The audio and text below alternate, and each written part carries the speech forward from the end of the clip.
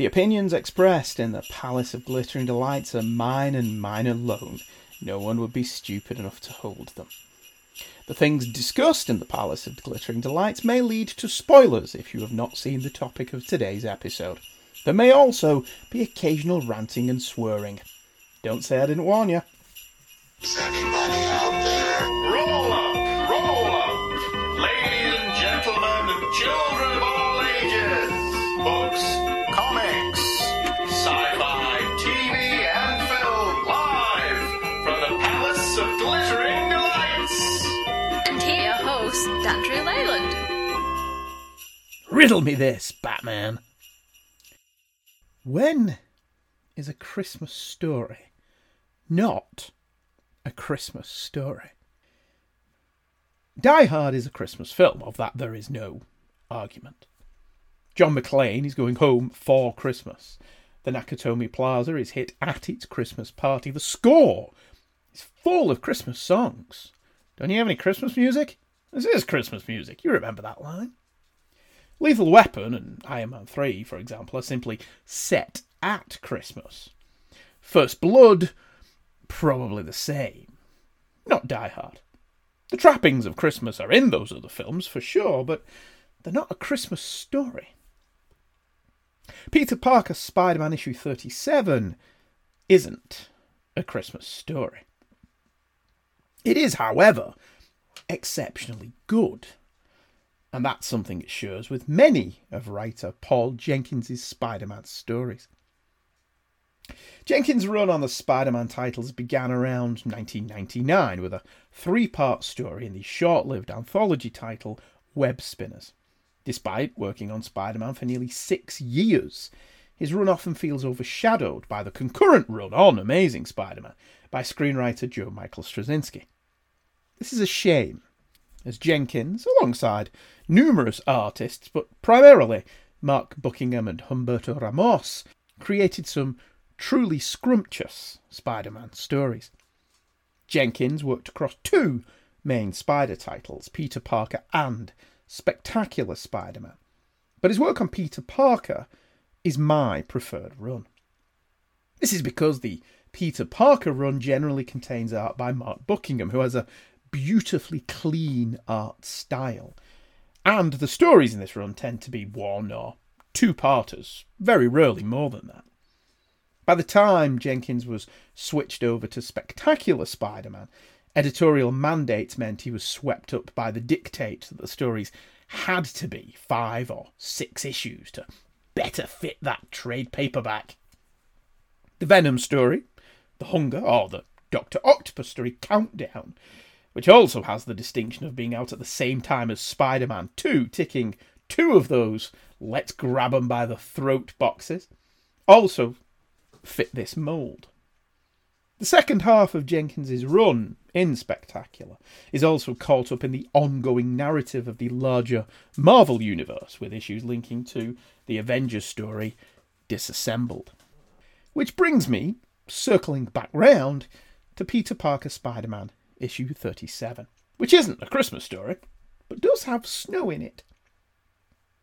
Snow Day was written by Paul Jenkins, with art by Mark Buckingham and Wayne Faucher. It came out in late November 2001. Snow Day is a unique story. Yes, there's a supervillain. Yes, there's some incident, but mostly this is a comedy issue. More than that, though, it's a comedy issue that's actually funny, genuinely funny, laugh out loud funny. Jenkins managed to capture Peter's off-kilter sense of humour like no other in his run, and some of the moments of humour that really rang true are linked to Peter's offbeat sensibilities. But he really did complete humour issues, did Jenkins. He normally wrote heartfelt stories that had funny bits in them. This is a flat-out comedy story. Mark Buckingham's lovely art opens the issue. Beautiful shots of a snow-covered New York as Peter narrates, ruminating on what makes a hero. It's a quiet moment with which to open the story. We move across the city and end up at the Empire State Building, where our hero sits, covered in snow, freezing his webs off. His left boot is ripped open for reasons we never discover. We flash back to earlier, where we see Peter was staying in his warm bed due to school being called off on account of snow. He's not a perpetual student. At this point, Peter is working at Forest Hills High School as a science teacher. This was also before the narrative device of starting the story, then flashing back to show how the protagonist got to where he is, became a tedious cliche. Aunt May then phones Peter for a hysterically funny scene where she pretty much ignores everything Peter says. She wants Peter to pop over to shovel her drive, but really you get the impression she wants Peter's company. Peter and May's dialogue is great here, and Buckingham proves once again to be as adept at facial expressions as he is landscapes. Peter dons his Spider-Man togs, musing that he once wore a woolen costume, but it made him itch and sweat, so he abandoned it. That particular story was presumably in between issues, because I don't remember when that happened. Not saying it didn't, just saying I don't remember it. Spider-Man is also unlucky, and that he webs a flagpole containing black ice. He flops unceremonially to the ground. Whilst on the ground, Spider-Man encounters some kids building snowmen. Their respect is palpable as they chuck a snowball in his face. It's a testament to Jenkins' talent and Buckingham's art that this story is as engaging as it is when we consider bugger all has happened. We've had some snow, some banter, some shenanigans. But once again we see that when Marvel is at its best, they have such good characters that a lack of something as trivial as an actual story doesn't matter. We're engaged, entertained, long before the Vulture shows up. But show up the Vulture does, back to his old tricks, robbing diamond exchanges. A number of wonderful pages follow, with the Vulture and Spider-Man chucking out that rat-a-tat-tat back-and-forth dialogue so beloved of Maddie and David, with our hero getting further and further under the Vulture's skin with his wisecracks and gags, even though the Vulture is pretty much kicking his ass. Spidey rips open the Vulture's sack, exposing his stolen baubles to the world. Which sounds painful. The stolen goods fall to the floor and disappear into the snow. Someone is getting very lucky when the big thaw hits. The Vulture finally snaps. He tells Spider-Man he has half an hour, at which point they will meet for the final confrontation, aptly at the location of the first battle. And so, we cut to half an hour later. Spider-Man waits at the Empire State Building, which catches us up with the beginning of the story. The Vulture shows up, stylishly late, telling Spider-Man that the first actual fight was at the Chrysler Building, you nincompoop. I think you'll find, he said, pushing his glasses up his nose, that they are both wrong. The actual first fight between Spider-Man and the Vulture, as portrayed back in Amazing Spider-Man issue 2, was on a nondescript rooftop in the heart of Manhattan. Honestly, I'd be surprised if either one of them remembered that, or the specific location.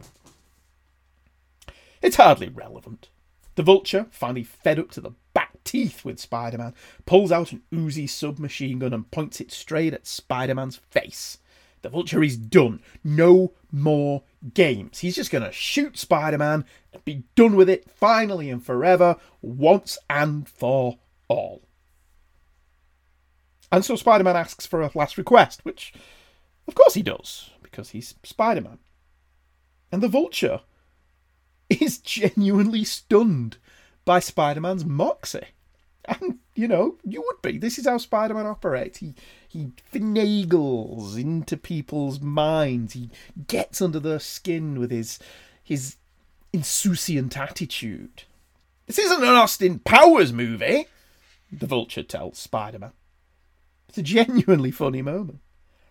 However, before the Vulture can pull the trigger, the Human Torch blazes into action, barrels into the Vulture, and sets one of the Vulture's wings aflame. The Vulture spirals around, trying to maintain his flight, whilst also simultaneously using his other wing to put out the fire on his left wing. To be fair, this scene was the only bum note in the issue. The Vulture isn't plummeting, only one wing's on fire, so he's maintaining some semblance of control, but the Torch and Spider-Man aren't in any rush to save him. Now, I don't think for a second they let him die, but a bit more clarity here would have been appreciated. Calling in the Torch was cute. Spider-Man and the Torch were fast friends at this point, so it works, and establishes that Spider-Man's no dummy. Just showing up to meet the Vulture in what was clearly a trap would have been silly. Spider-Man's frequently silly, but he's not stupid. Presumably, Spider-Man went to get the Torch in that half hour that the Vulture went to get the gun, that we didn't see. Jenkins doesn't actually elaborate on that, which I liked. He just leaves it to the audience to go, well, there's a half-hour gap in the story there where, the Vulture went off to get the gun from wherever the Vulture got that gun from, and Spidey went over to the Baxter building and said, hey, Johnny, you busy? The issue closes with Peter arriving at May's and him shoveling her drive. May pelts Peter with a snowball. The end. This is a wonderful low-key issue, which is not the same as an issue that features Loki. The dialogue and situations are all played for fun, and most of them are actually funny. A humorous issue can end up with snow all over its face, but Jenkins' canny dialogue and Buckingham's beautiful art carry the day, so the only person who ends up wet is Peter Parker.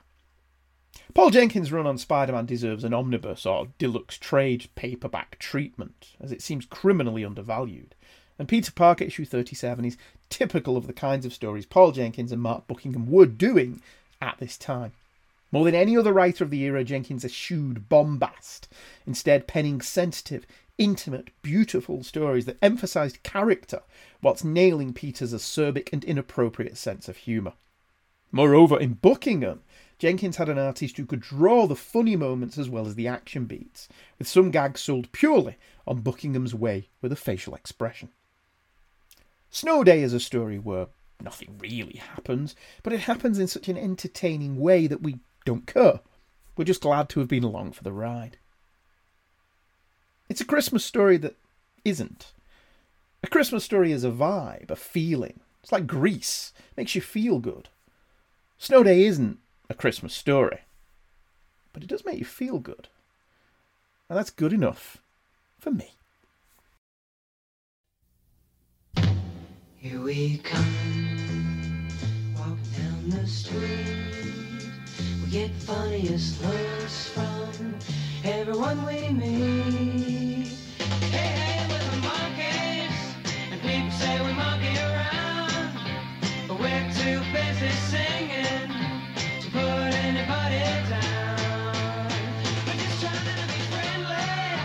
I'll come and watch sing and play. We're the young generation, and we got something to say. Hey, we're the monkeys.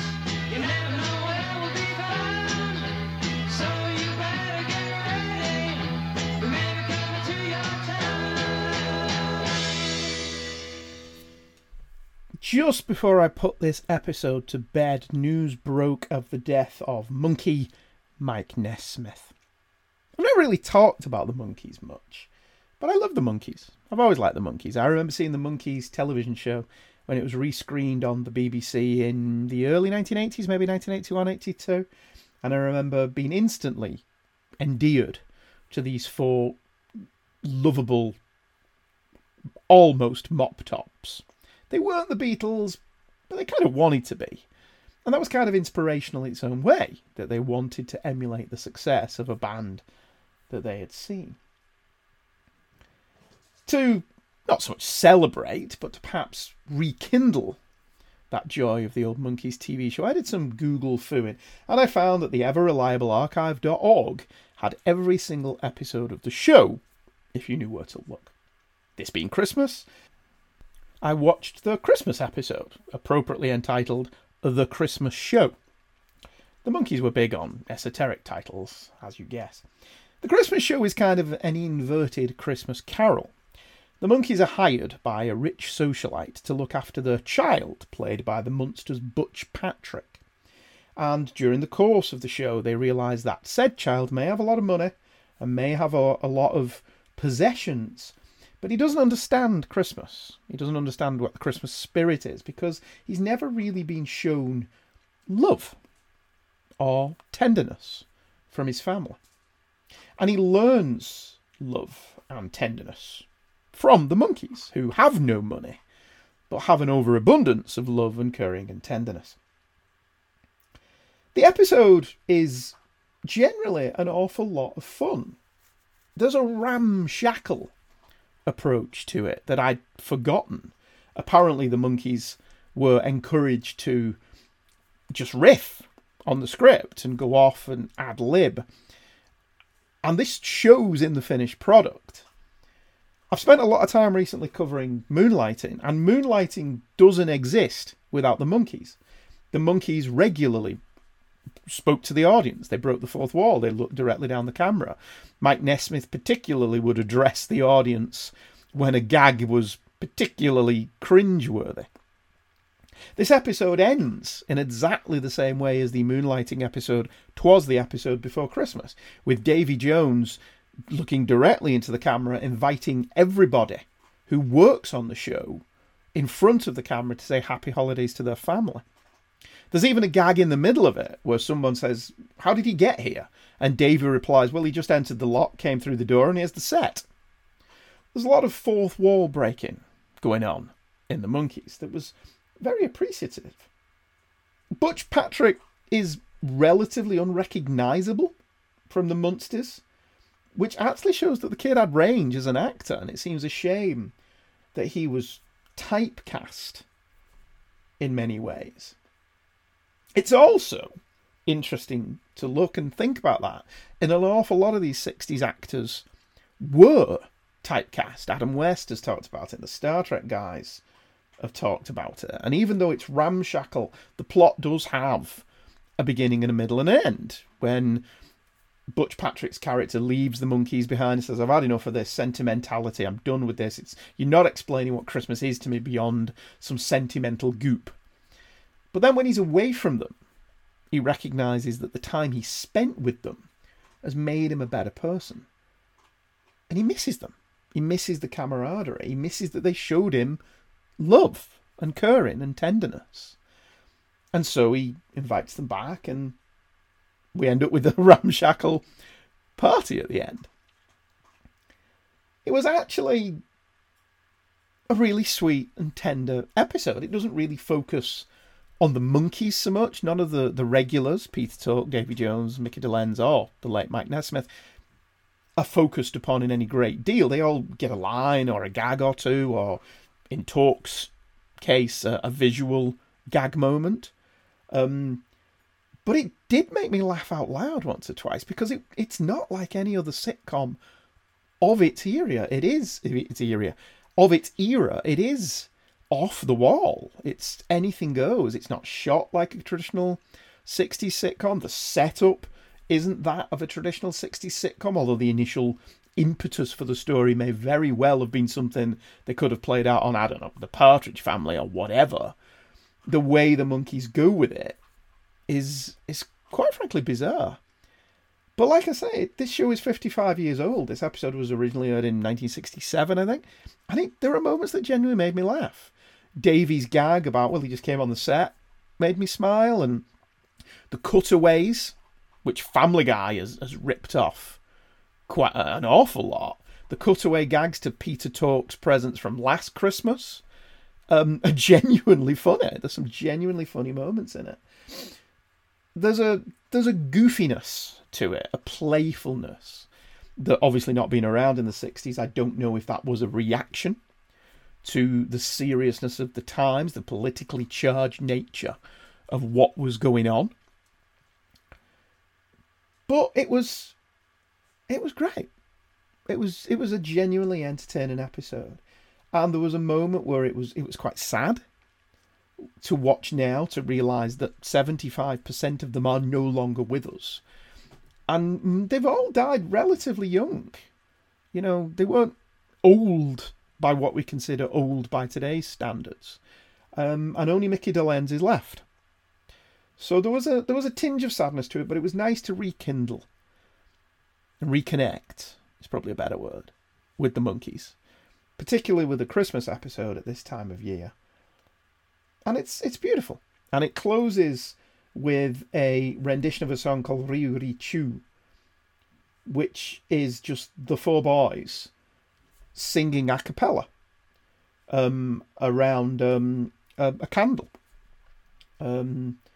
It's a 16th century Spanish villancico, apparently. I've not done any research for this, I just typed that in.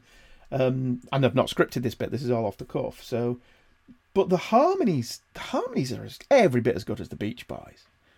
You know, the people that say the Monkees weren't talented haven't watched the show and don't know what they're talking about, quite frankly. I mean, I know that Mickey Dolenz has said essentially there were two actors playing musicians and two musicians pretending they could act who became a real band against all odds.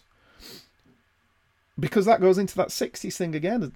Could people not differentiate between fantasy and reality in the 60s? What was different about the 60s that people didn't understand or couldn't separate what was going on TV from reality? Dolenz has said in many interviews he was auditioning for the role of a drummer, but he didn't mean he could drum. He learned to drum.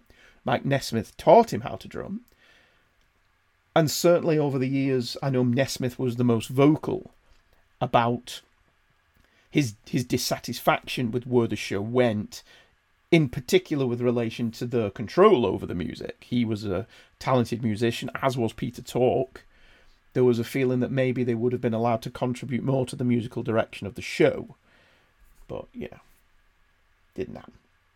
Anyway, that was a lovely little side note to go and visit the Monkees and celebrate the lives not only of Mike Nesmith, but of the late Davy Jones and Peter Tork.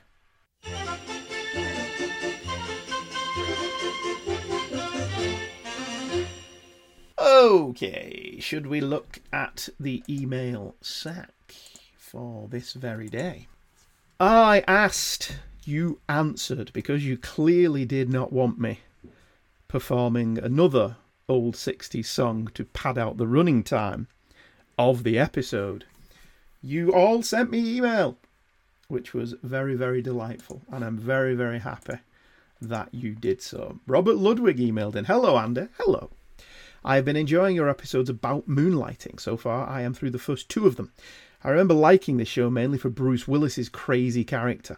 I watched this with my mum weekly, at least for the first 3 seasons. Then, with me getting older, having more to do during the evenings, having 2 younger sisters with activities, and the show's schedule, I only caught some of seasons 4 and 5. More of season 4 than 5, I would guess. Anyway, a couple of things that I remember. Number 1, Bruce Willis's hair.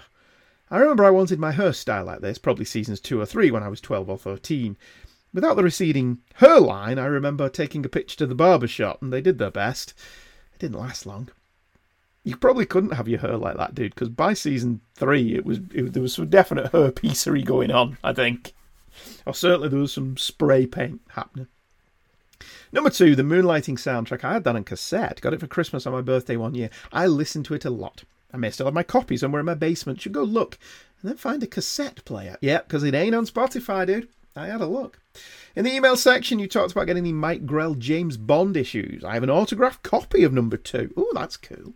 In 2015, Mike Grell was at Wizard World Comic Show in Des Moines, Iowa.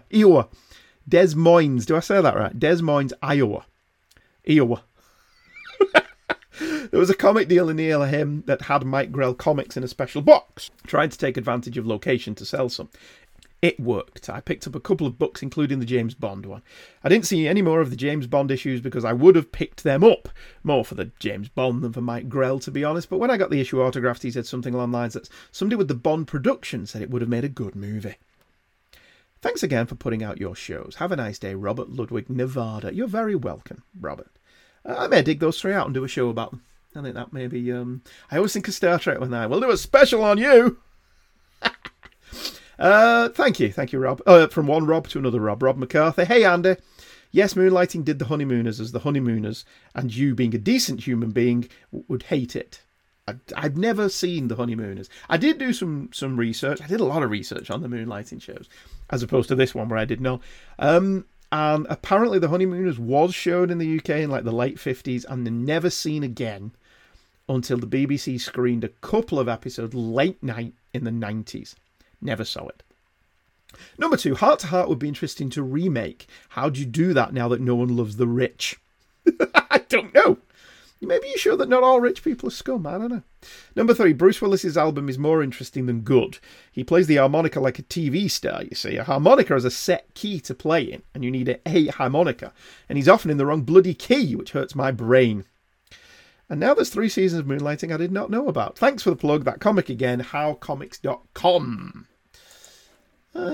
I knew that he played harmonica because he does play it in the show. I mean, it sounds all right to my ears, but I'm not a musician, so what do I know? P.S. Put me firmly in the yes that Andy should sing more camp. Also, you should cover T.J. Hooker with Jerry Lee Lewis. Jerry Lee Lewis was in a T.J. Hooker? I can't imagine that it was good, though, to be fair. Thank you, Rob and Rob. Our next email is from Professor Allen. Hello, Professor Allen. Andy, great work on the Moonlighting episodes. Thank you very much. As you said, that show was so perfect for a while. Such a shame it all went away so quickly. And also a shame that it is evidently unavailable for streaming. Yeah, Disney, sort that out, eh? You know, get off your ass and do something about it. It was so good and, as you said, so influential that it's also a shame, so many shames about this programme, that it seems destined to disappear down the memory hole. And if I haven't said that already, that's a real shame. Enjoy the holidays and keep up the good work. Professor Allen, the Relatively Geeky Podcast Network. Darkness to light. Yeah, it's a shame and no mistake. Thank you, Professor Allen. Our other email tonight is from Matt Prather. Hello, Matt. Hey, Andrew. Moonlighting is one of the shows I kind of slept on back when it was on. Well, it was 35 years ago, so if you're like 35 and under, you're probably not even going to know what it is. I had a sense of it, but never watched it. The fact I was working a couple of jobs back then didn't help. Oh, well, if you were working a couple of jobs, then you're over 35. Furthermore, a friend of mine bought into the cult of Bruce Willis and went so far as to replace good, wholesome alcohol with Barty's and James wine coolers at parties, based on old Bruno being a B&J spokesman, which is different to being a BJ spokesman. So I put some distance between myself and said programme. That being said, your enjoyment with your rewatch has me considering giving the show a chance. I mean, the show is not to blame for my friend being an asshat. Thanks again and keep up the great work, Matt Prather. Okay. P.S. I'm 6'5" and 320 pounds. It takes a lot of wine coolers to get a shaved ape-looking asshole like myself buzzed. I'm still more than a little put out about it. I may smack said friend upside the head next time we cross paths. Stupid wine coolers. That sounded very Homer Simpson. Stupid wine coolers. Okay, that's it. That's the end of the show. That's the end of the Christmas show. It's probably the end of the year, mine good friends. Take care. I know Omicron is upon us, but it's going to be fine. It's going to be great. You know, keep thinking that. And we'll see y'all in the new year with more of this type of stuff. If this type of stuff is your type of stuff. You can email, like Matt, Professor Allen, and the two Robs, which could be a sitcom, I guess, at heykidscomics@virginmedia.com. If you're lucky and you're listening to this when it comes out, Christmas week 2021, there should be some new Hey Kids comics coming your way. No promises, Mr. Scott, but the signs are looking good. Okay, take care. The dog's made an appearance, which is normally a sign that we're shutting up shop. And I'll see you all again real soon. Have a good Christmas, whatever you celebrate, wherever you celebrate it, however you choose to do it. Have a good time, and we'll see you all again real soon. We'll close out the show with the Monkees' rendition of Rio Rio Chua as a tribute to Mike Nesmith, Peter Tork, and Davy Jones. Goodbye. Rio Rio Chiu la Guadalibera, Dios guardó el lobo de nuestra cordera. Dios guardó el lobo de nuestra cordera, Riu, riu, shiu, la guarda ribera. Dios guardó el lobo de nuestra cordera. Dios guardó el lobo de nuestra cordera. El lobo rabioso la quiso morder, mas Dios poderoso la supo defender. Quízole hacer que no pudiese pecar, ya no originales tu virgen no tuviera. Riu, riu, shiu, la guarda ribera. Dios guardó el lobo de nuestra cordera. Dios guardó el lobo de nuestra cordera. Esta que es nacido es el gran monarca, Cristo patriarca de carne vestido, ya nos redimido con serse chiquito, aunque infinito, finito se hiciera. Riu, riu, shiu, la guarda ribera. Dios guardó el lobo de nuestra cordera. Dios guardó el lobo de nuestra cordera.